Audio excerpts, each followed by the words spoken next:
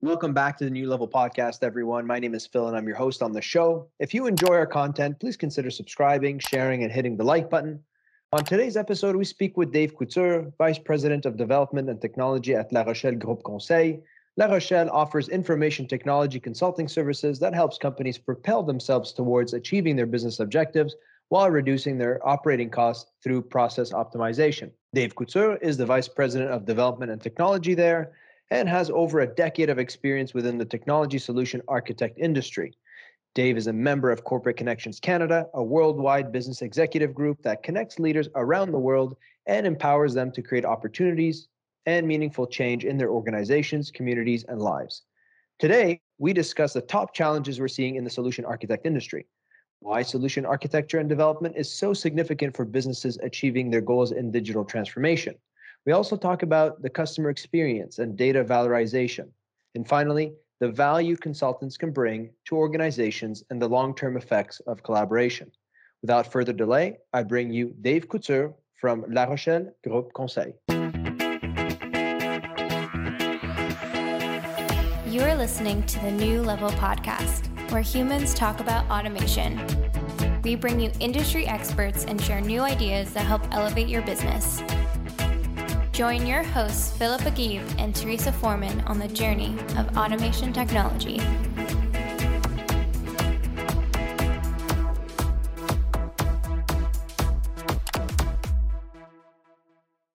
Hey everyone, welcome to the New Level Podcast. My name is Phil Agib. I'm your host on the show, and I'm always joined by my awesome co-host, Teresa. Hi everybody, good to see you again. And we're extremely happy to have Dave Couture with us. Dave is the Vice President of Development and Technology at Larochelle Groupe Conseil. Dave, welcome to the show. Thank you. Welcome. I'm very pleased to be here. Awesome. Yeah, so you and I have spoken over the last few weeks about how you've been helping your customers in various industries, helping them with everything that has to do with automating their processes, which is very much in line with what we do at Vantry Systems, the sponsor of the New Level Podcast. And so let's jump right into it. I have a question here. So we work at Vantry Systems, we work a lot with companies in the manufacturing and distribution industry. And I was just curious, what are the top 3 challenges you're seeing in these industries among your customers and companies that you work with? Great question. Great question. Thanks for asking. I would say the most top challenge we see. The first one is be able to do a plan for the digital transformation. That's very important. The other one, it's navigating through all the employee pushback. It's not easy to do a change in an organization. I would say the third one, it's be able to always be aligned with the customer needs and their changing needs in your organization. So first challenges is to ensure that you identify your objectives, you know what you want to target as your clients, and you need to define a clear vision, a clear goal. And that's not an easy task when you have to do that. So if you don't do that, you won't have a good plan, a good transformation plan. So the first step is ensure that you get right objectives, right targets, and then you'll be able to craft a plan that will bring you from where you are, where you want to go and reach those new clients. So that's the first, I would say the first challenge is to have a good plans in your transformation. The second one, it's, I would say, navigate it through employee pushback. You may want to change something. You will want to be more productive, to automate your process, but that will change the employee works, that will change their day-to-day. And you need to take that into account, and you need to have a good change management plan. And it is very important to do that. I'll give you an example. I was working on optimizing the development process of one of my clients, so they will be able to deliver more rapidly solutions. And we had someone in the team that was not, I would say, not very happy with that. He was not really engaged in the meeting, engaged in the change. So we take time with him to identify what will be his gain. So what he will, as an employee, gain with that changes. And when he understands that those gains, he start to be more involved in the transformation, and it becomes also a good promoter of those change. So we start with someone that was, I would say, do some pushback, and now we have someone that is with us in the transformation and the change in the organization. So we really need a good change management plan for the employee. That's very important. I would say the third one, it's to be flexible and agile with the customer needs, because the customers needs change rapidly. And if you define a solution that you will put, I would say, in production in 6 months, maybe the client's needs will have changed between those 6 months. So you must be aware of those changes, and you must ensure that you'll be able to change your plan when you see the customer need changes. So it's not I do a plan and then execute it, I close. You still need to look at your customer at every day, so you ensure to meet your objectives. That's very, very good. Yeah, I actually love those three things you brought up there, because I find, especially the last one, like being able to be adaptable and flexible, because some of these projects, Dave, correct me if I'm wrong, but they can take time. Like, none of this happens overnight. It takes time, and so businesses are, yeah, they set their goals, but they're also evolving during the implementation time. So I can see why the partner or whoever you're working with, they need to be able to be adaptable. So that I can appreciate. And then to your second point about like change management, at Vantry, we help a lot of companies optimize their process, right, through different EDI and API integrations with their supply chain partners. But those changes do impact employees' day-to-day lives. And although the IT directors or the VPs or the owners of these companies can see the value in implementing these solutions, someone who's been doing something one way for the last 5-10 years, and then here we come in as a technologist coming in and suggesting solutions, saying, okay, this is how it's going to be going forward. I think it's important to recognize that person can feel unmotivated to change the way that they do things. But I think by, like you said, like focusing on what they can gain from that experience is important. And then to your first point about making clear objectives, I'd love to learn more about that and how you can help companies really outline exactly what they're looking to achieve. I'm sure it's not an easy process. There's a lot of back and forth, but those are all great points. Teresa, do you have anything to add to that? I think, the word agility is, just so overused, but it's so important to be able to, digital transformation, to your point, Phil, does take a long time, but at the same time, there's a sweet spot, right? If it takes too long, then you start to lose engagement, interest, buy-in from the stakeholders within the organization.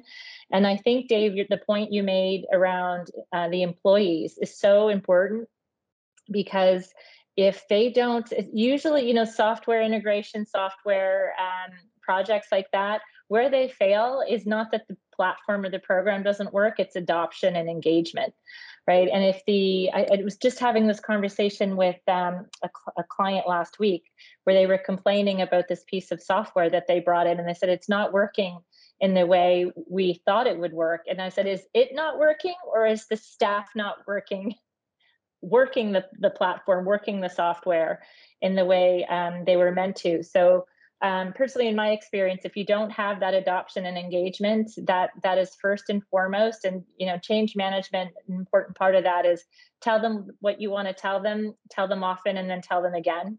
Right? And it really takes quite a long time to get employees onboarded onto the digital transformation, have them understand why the company's doing it. And to your point, Phil, if they don't see the value, even in their day-to-day, it's going to be really hard to get them engaged.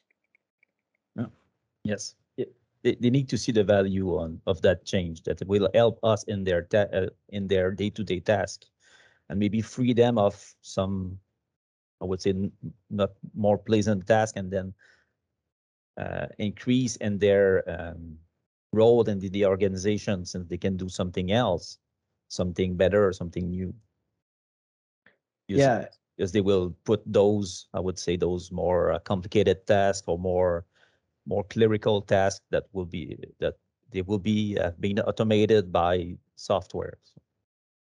Yeah, and I think just to push a little bit on that that topic of the human aspect of digital transformation. I follow this gentleman, Eric Kimberling. He's a ERP consultant, and I really like the content he puts out.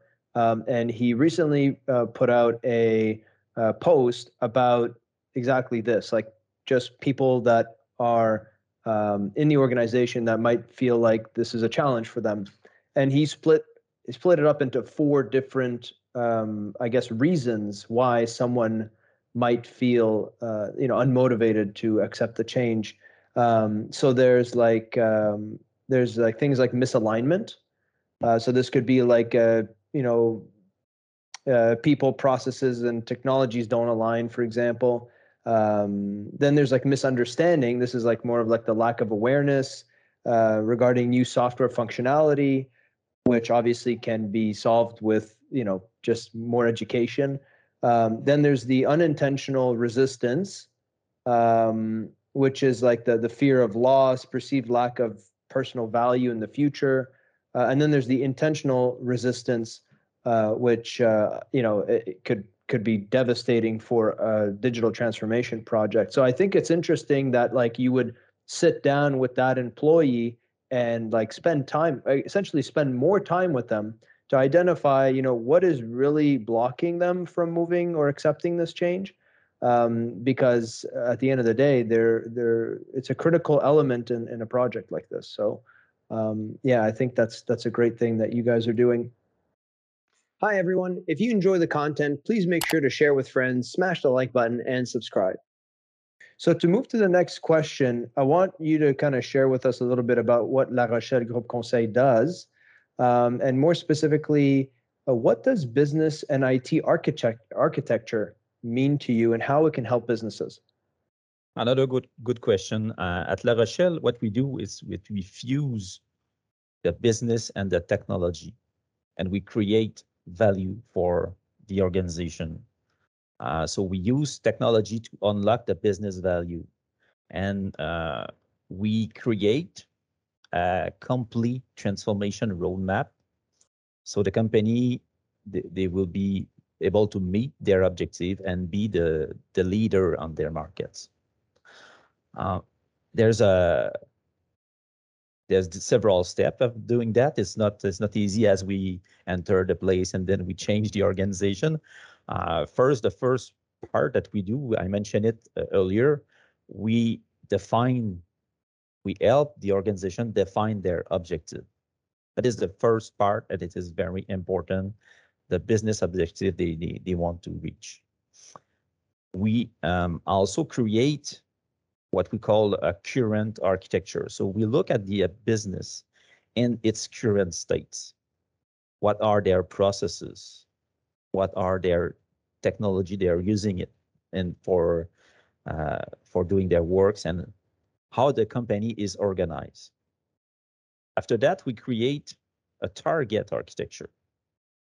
where they need to be the top in their market, to reach more client, to do more sales. So we create that target architecture. And between those architecture, the current and the target, there is gap. Because you need to identify those gaps and to create a plan so you will fill those gaps step by step, not in a big bang transformation. We create a plan that is actionable. So we do a changes, then we have benefits. We use the benefits. We do another changes, then we create more benefits. So we activate that plan step by step. And during those steps, we can do a bunch of things. We can create, if it is needed, we can create a new website, new mobile app. We can create a new complete data warehouse to store all the data, to create report, to extract business intelligence. We could also create applied artificial intelligence for optimizing some processes. So all those transformation steps will be in the plan. So the organization will know exactly what we need to do together to make them reach their objectives. And we can do that on cloud.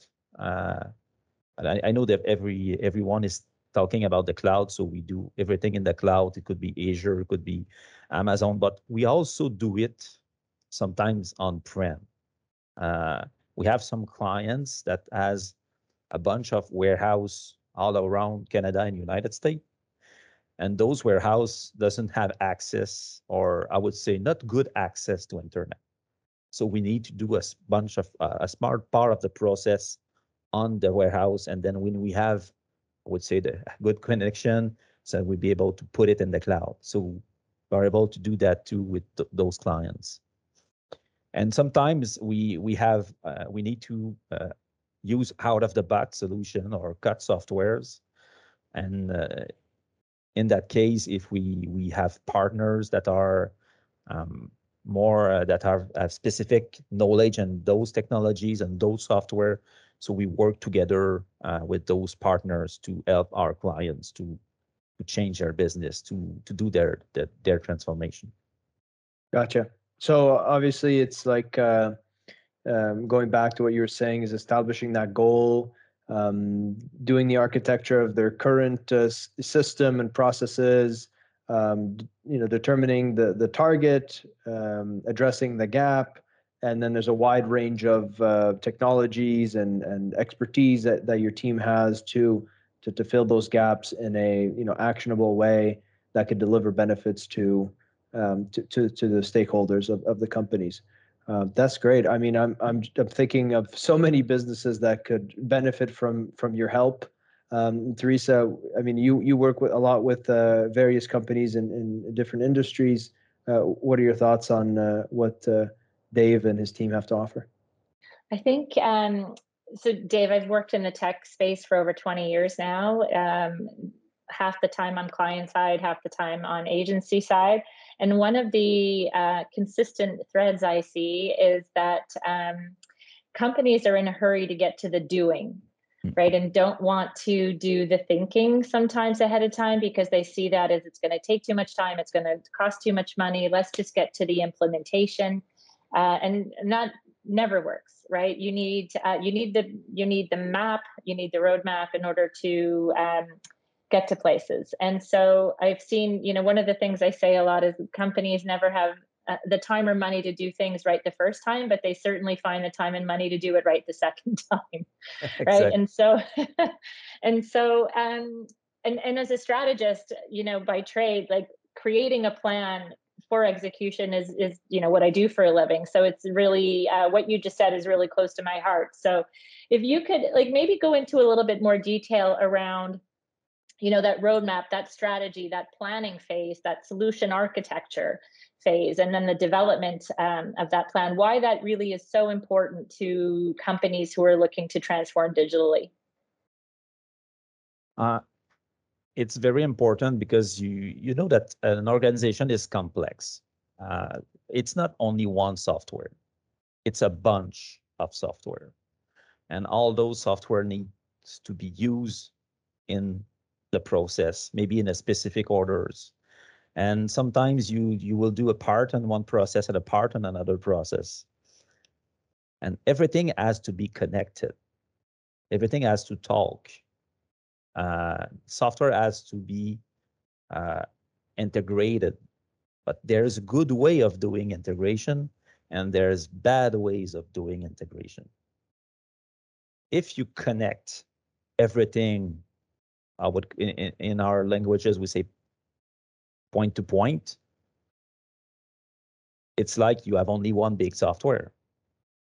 Even if you have 10 or 20 software, if you connect them point to point, it's like just one big one software. And if you need to change to adapt your customer needs or to, I would say, optimize or increase a process performance, you need to change a part of that. If everything is connected point to point, you won't be able to do that. Because when you will want to remove one part of the solution, everything is attached to it and everything will follow. So you need to use good integration techniques. So you need to define an architecture that will be able to support that. I would give you a good example of one way of doing that. If you have common information that you exchange, instead of connecting everyone point to point, but you have a common format, for example, as EDI, so you can change one software, but the EDI format doesn't change. So it's more flexible in that way in the architecture. Let's take a quick break and hear from today's sponsor. Hey everyone, if you enjoy the content you're hearing today, please make sure to share with friends, smash the like button, and subscribe.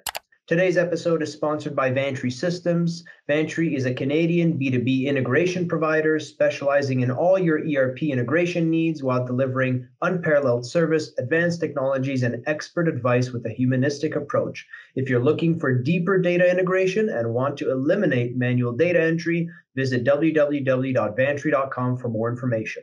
Now, back to the show. That's a really great point. We do quite a lot of web development in what I do and have for decades. And it used to be that the developer would develop a very customized solution from end to end. And now, to your point, there's so many technology options out there. You can bring in third-party, applications or web tools or whatnot, so you don't have to do all the coding natively. Right. But the point-to-point integration is so critical to get the entire ecosystem or the entire customer experience working smoothly. And the more pieces of software you said is you have to integrate, the more complex the issue becomes. And so what Phil and I, Phil started the call earlier talking about how we love technology. Specifically, we love here on the New Level podcast, we love how automation is fueling businesses and moving businesses forward, but also moving people forward. And one of the things that's very dear to our heart is that customer experience, right? And so much of that is dependent on technology now. We're using technology to answer phones, to send automated emails.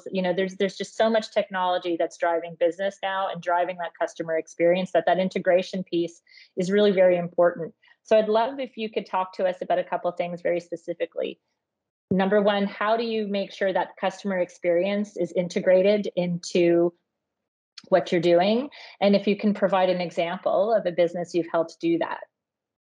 Yes, the customer experience, I would say it's the key to success. It's very important. You can have the best foundation on a house. If you don't have a good living room, there's no way you will sell your house. The customer experience is the same. So it's hard to get that customer experience right. You need to, I would say, do we use design techniques approaches, and those are workshops that we do with our clients, with the user. We do a lot of research and workshop with them to ensure that we really understand their needs and the way they want to do it. Not only the software feature, but the complete customer journey. We need to understand that, because sometimes the user use your software or use your solution, goes on your website, but between those, the time he goes on it and he returns, we need to know where are the connection points and how you will be able to get him back to you. That's a part of customer experience that we need to define through workshop, and having to go see real customer if it's required, just to get their feedbacks.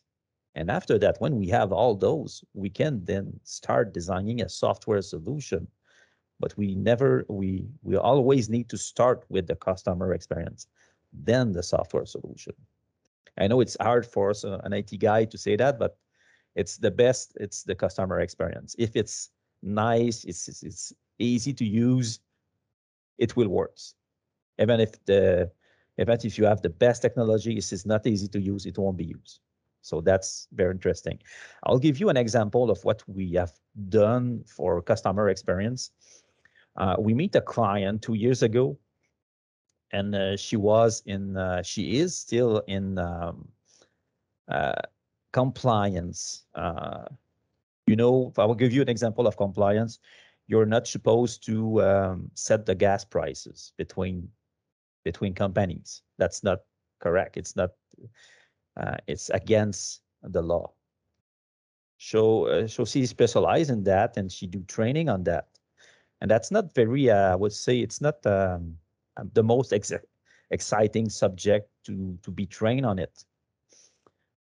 So we decide to change completely the customer experience. Instead of having courses with maybe video, audio, text, and then a questionnaire, a quiz at the end, we completely transformed that to a game. So we gamify the training. Instead of having texts and questions, now you play a characters that goes on conferences, goes on meetings, you meet people, and you speak with those peoples, and based on the answer you gave to the people you meet, you earn points. So you earn business points and compliance points. And at any time of the game, you can just take a pause and go read some part of information that is related to that situation, not a bunch of, I would say, 10,000 pages text or 100,000 pages text. It's aligned with the situation you're in. So it's it's more, I would say it's more fun to learn like that. And so that's a way that we completely change that, starting from having a course to a quiz, then to play a game. And in that project, we work with someone who create board game.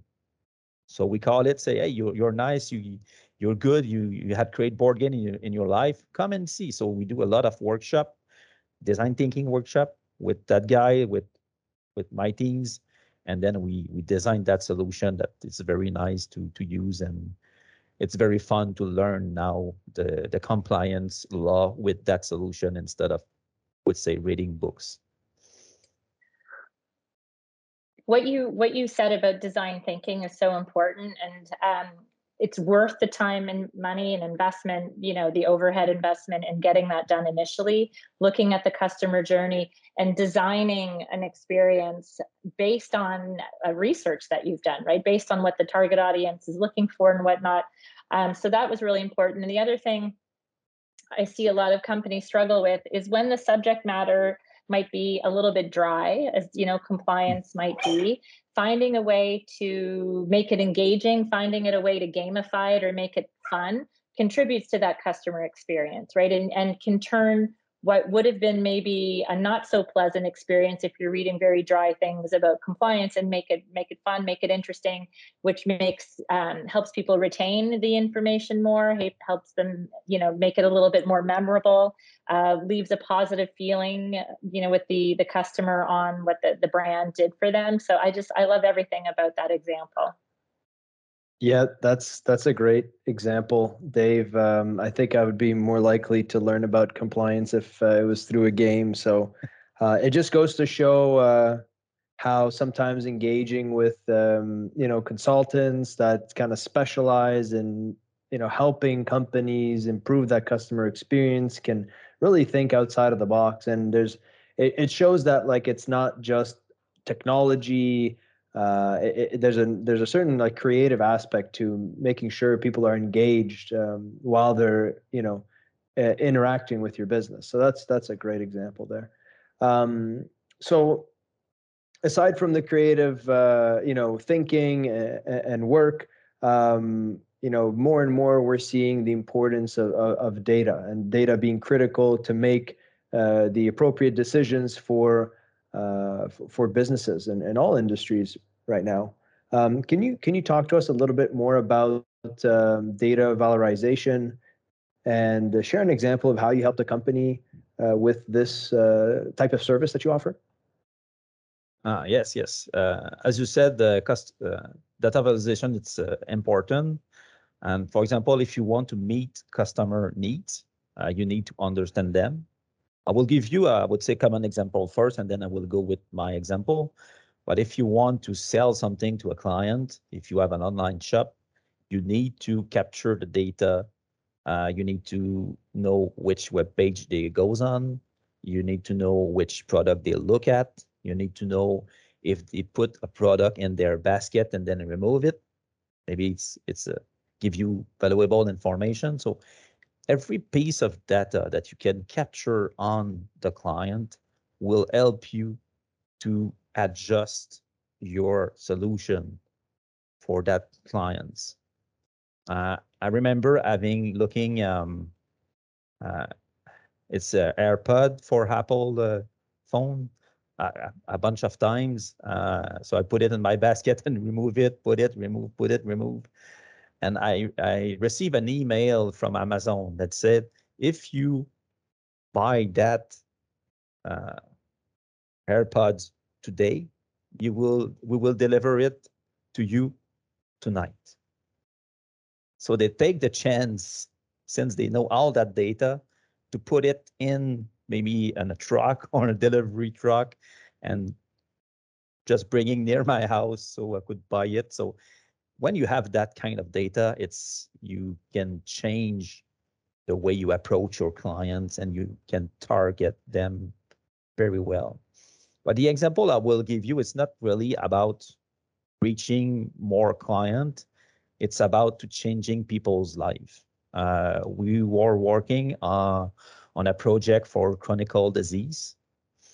And when people live with chronic disease, one part that is complex is to remember what are the symptoms that you have every day before you go see your doctor. And it's hard to remember. And in some case, in some chronic disease, all that information will give to your doctor the insight he needs to select the right medication for you. So the application, it's quite basic. It's questionnaire that you can fill every day with the symptom that you have, and then it grab all that data, and your doctor has access to it. But moreover that, if the clients allows that, we anonymize the data and we put all those data in what we call in a big data sets. So instead of having the data from only one person, we can have it for thousands of persons, thousands of symptoms, thousands of several medication dose and frequency that they take it. So based on that, it's easy to do research and create new medication. And those medication will change people's lives. So for me, that's a good way of talking about data valorization. We change people's life using the data we capture because we were able to, I would say, analyze those data and create new medication for them. And you end up creating new value streams, right, for the consumer, which I think is really important. Now, as a business person, there's so much data. Part of the challenge is figuring out what's the right data to look at, what's it telling me, How do I use it? How do I use it ethically? Frankly, that's a conversation that happens a lot. So you don't break trust, right, with your consumer, because consumers, while they're very sophisticated, they also, I don't think, completely still yet understand how much data businesses have on them.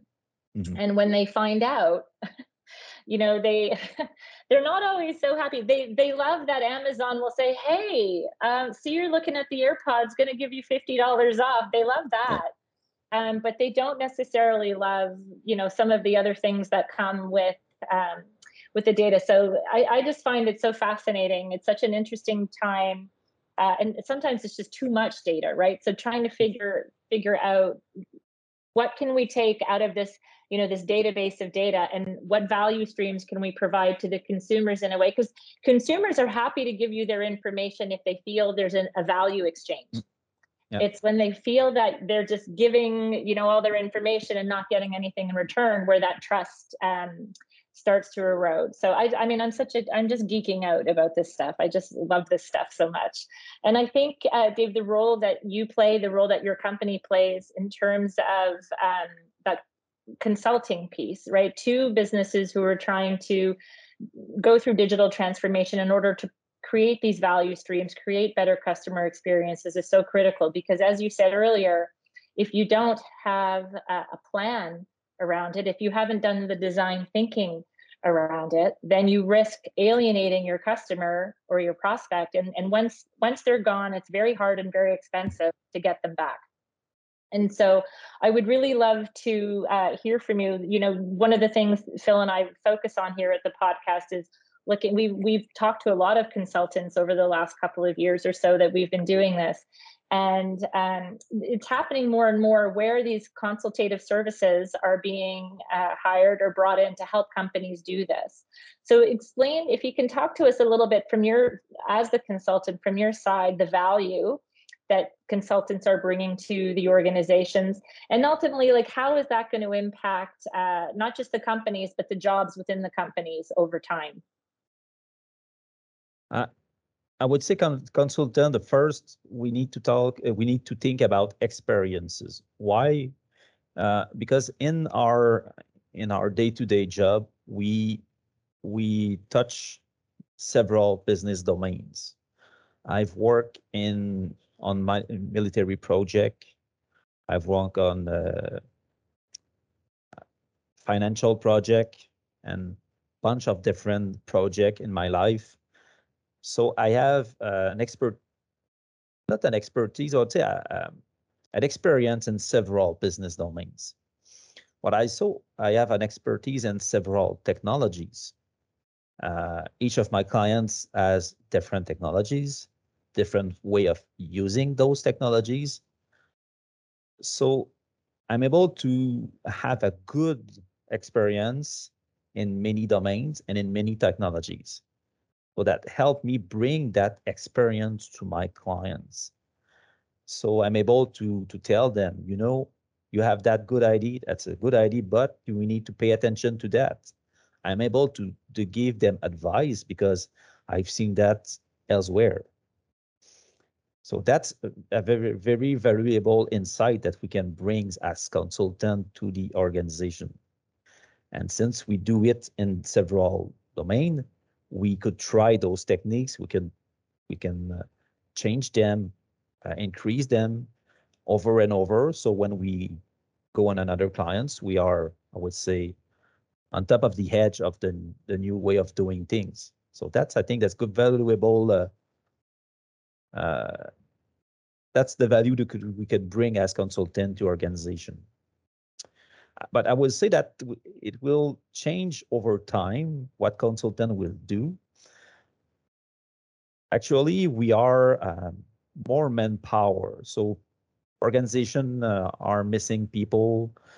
There is a resource shortage, and they hire consultant, I would say, to fill a job in their organization. That's a part of consulting. But I think it will shift to more coaching. Since we, as an architect, we work in several projects, several business domains. We see good things, we see bad things. We we see success, we see failure. Our job will probably shift to helping the resource inside the organization to grow in competency. So I think it will a little bit switch to coaching more than doing in our clients. I like the word coaching versus consultant for two reasons. I think sometimes in my life, anyways, I am a consultant. So sometimes consultant is a dirty word. To people hear like, oh, that's expensive. You're going to come in and tell me, what to do, and then we're not going to do it. And I don't think that does service to the word. Whereas the word coach, it's an everyday word. People, when they hear it, are like, oh, somebody's going to come and help me. They're going to train me. They're going to make me better. They're going to make me, a star at my craft. So I love where you went with coaching, Dave. I think that's more apt than consultant, and it's more relatable. It's friendlier maybe than the word consultant, even though that's what you're doing. You're consulting. And so I love that you're framing that the industry is going that way. It just feels warmer. Do you know what I mean? Yeah. Yeah, it's definitely something that I think organizations need to think about. I think as you speak to shareholders of companies and leaders in companies, it's not everyone who has identified that, hey, like I can actually use help. And so I think taking that coaching approach is good. And I think the message to those people who are maybe doubting the value that a consultant or a coach can bring to their organization is exactly what you said. It's experience, it's competency, it's how, can this person help me avoid major mistakes? Yes. The answer is yes, pretty much all the time. Now, I'm sure that people need to do their due diligence. They need to make sure that they choose the right consultants, people with experience, expertise in their field, if they can find it. But I think I must agree with you that consultants and coaches can bring a lot of value to businesses, just by bringing those experiences to the table. What's another great value, Phil, that they can bring? You mentioned experiences, whatnot, and what I think they bring also is they're neutral, right? So sometimes you're coming into a digital transformation project, and Dave, I'm sure you've seen this. There's a lot of politics at that table, and there's competing agendas, right? People, sales want something different than marketing, who wants something different than the chief revenue officer, who wants something, the CEO wants something, the CFO wants something. And when you bring in a coach like that, there's just more objectivity, and sometimes takes that tension down a bit and makes the project a little bit less political. Yeah, effectively. Because as consultant or coach, we are not there to take the decision. Yeah. We're here to help them take the decision. That's right. To do reflection, to analyze all the point of view of every person. So, and we can give them advice, but we do not take the decision for them. And that part is very interesting, because instead of having different agenda, you are able to bring everyone together toward the same objectives. That's right. It's very important, because if you don't, then it just goes off the rails, right? And more time and more money, and then relationships internally start to break down. And it's really, really important, and a very important role in guiding. As you said, you're not making the decisions, but you have the expertise to say, here are the pros, here are the cons. What do you want to do? Mm-hmm. Yeah. And I find, we talked about shortage in staff and resources. I find, since the pandemic started, we've seen that accelerate.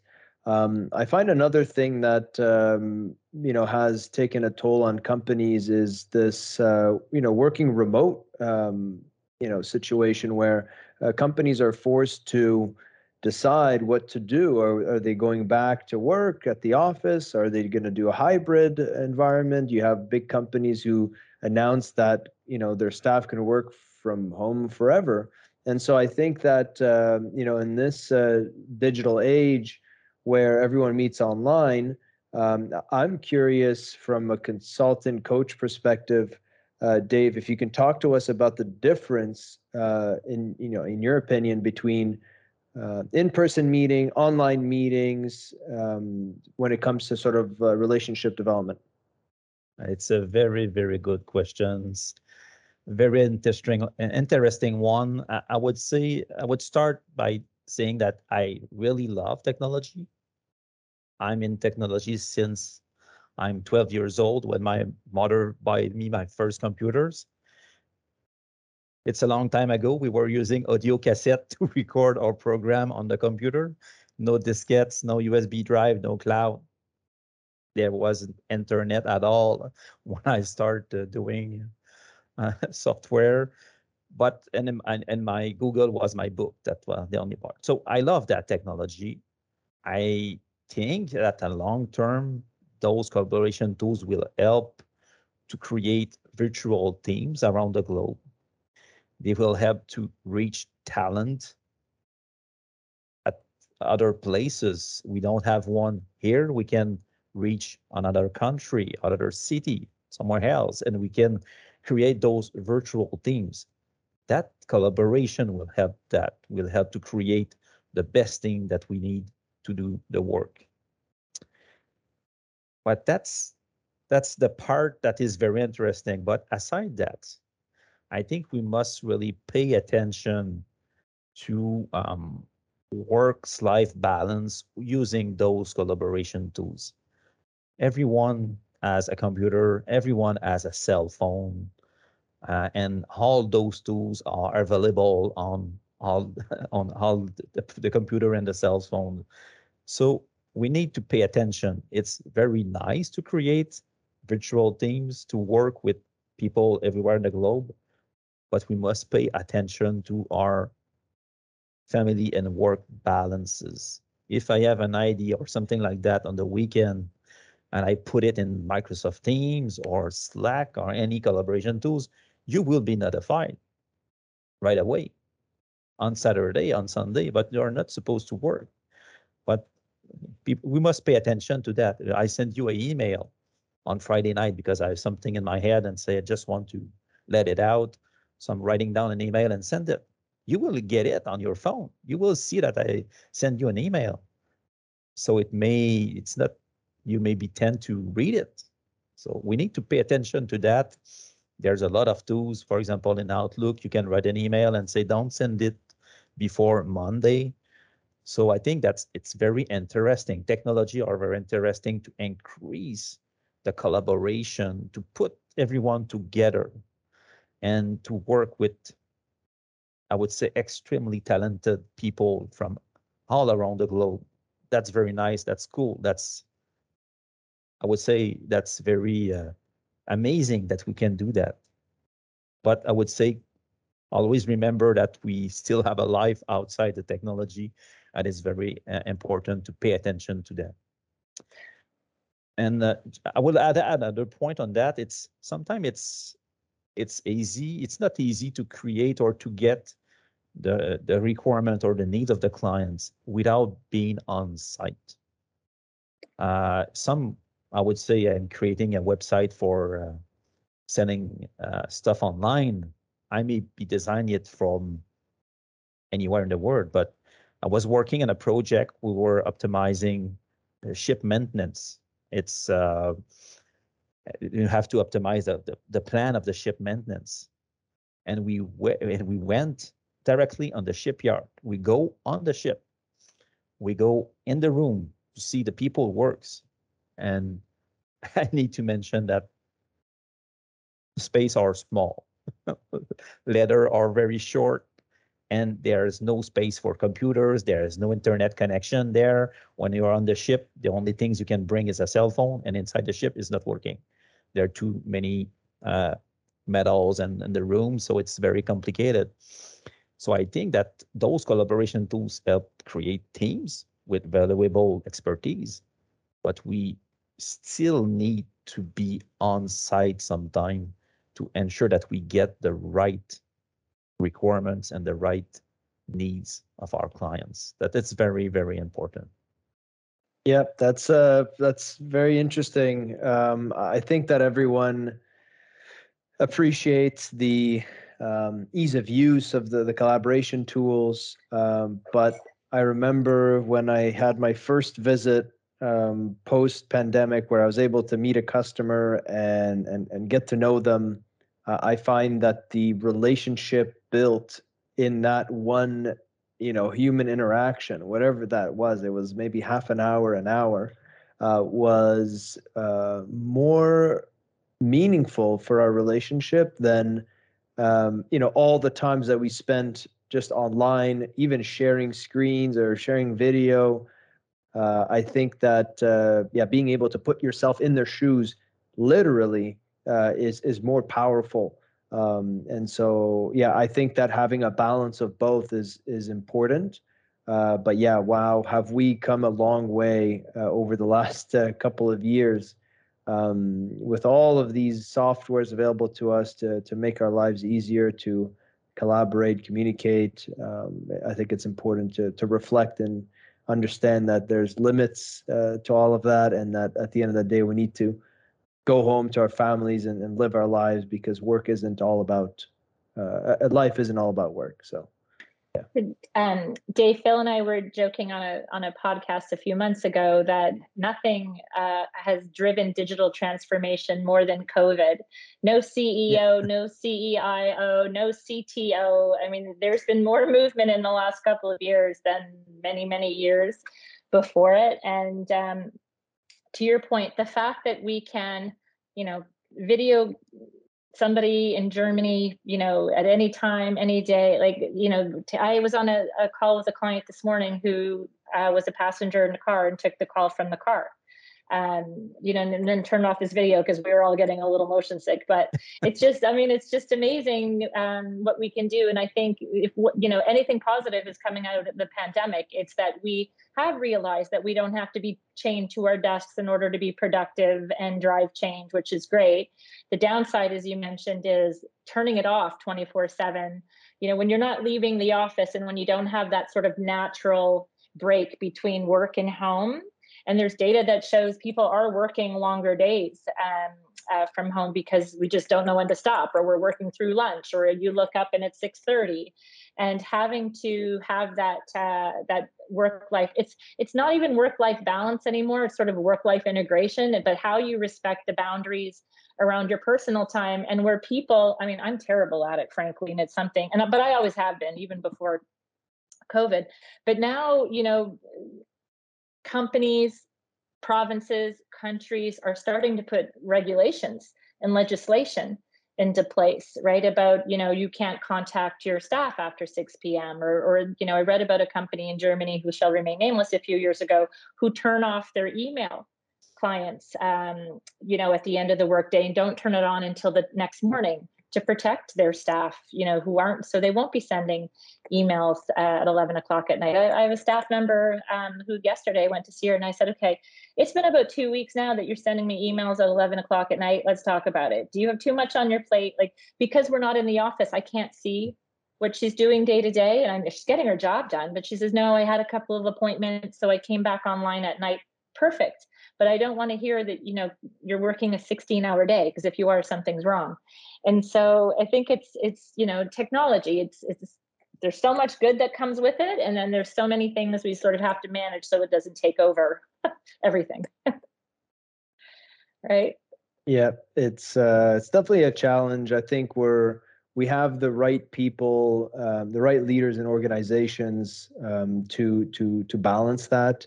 And I think even like the staff is aware that, hey, I need to, and it's often coming from the significant other, like my wife would be like, hey, she'll call me on my cell phone. She's upstairs and she'll say, hey, it's lunchtime. So yeah, I think it's you got to balance sort of work ethic and making sure you're healthy mentally and physically. So that's good. That's funny that she calls you from upstairs. Yeah. Just a quick anecdote on Yeah. that. And I have two kids. and sometimes they have their earphones and they're doing homework or maybe playing video games. So my girlfriend had a bell, a big bell in the kitchen. So when everything is ready for lunch, just ring the bell like in the old times. That's awesome. Instead of chatting them, otherwise they don't hear you, right? Yeah, exactly. Or you get to jump in front of them and like make faces, and and they're like, take off their ear. Okay, awesome. Well, Dave, we've had a blast having you on the New Level podcast.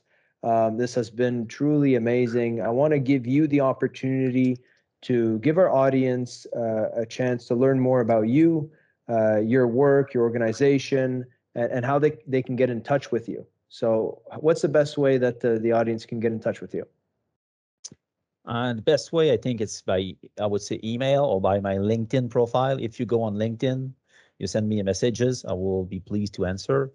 Or otherwise, you can email me at dave.couture at larochellegc.com.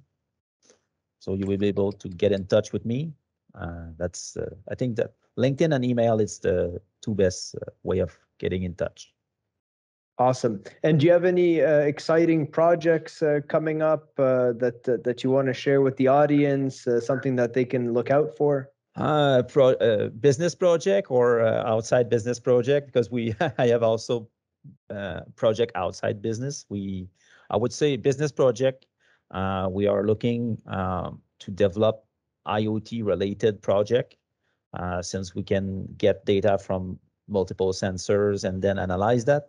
So we're working on that. It's very interesting to increase, I would say, the productivity in the enterprise, having data directly on the site, on the machine. That's part that's the interesting project to come. But also I'm involved in other project, and I hope we are working on opening a brew pub in maybe 1 year. So that will be a great place to be and to have a good beer. Phil and I will come to the grand opening. Yes, we will come to the grand opening and sample all the beer. Yeah, it's all on me. So if you come to the opening, it will be very nice. I'll be the first one knocking on your door, Dave. I'm excited for that. I took a beer making course the other day, and I learned a lot about beer. So I'm excited to sample your beer. Maybe if you're not at the point where you're opening the brew pub yet, but you need someone to sample beer to see what's good, what's not good, I could volunteer for that. Yeah, I will be in the Dominican Republic at the end of April, and we are, I would say, a beer project there too. So we need to work on recipe and crafting new beer. I will bring you a sample. Awesome. Sounds good. Awesome. Well, thanks so much for coming on to the podcast, Dave. It was a pleasure. Yeah, thank you for having me with you today, Philippe and Teresa. It was very, very interesting. Yeah. Thanks, Dave. It was great meeting you. Interesting conversation. Thank you so much. Yep. And we hope to have you back again soon, Dave. Take care. Excellent. Take care. Bye. Bye-bye. You are listening to the New Level podcast, where humans talk about automation. We bring you industry experts and share new ideas that help elevate your business. Join your hosts, Philippe Aguirre and Teresa Foreman, on the journey of automation technology.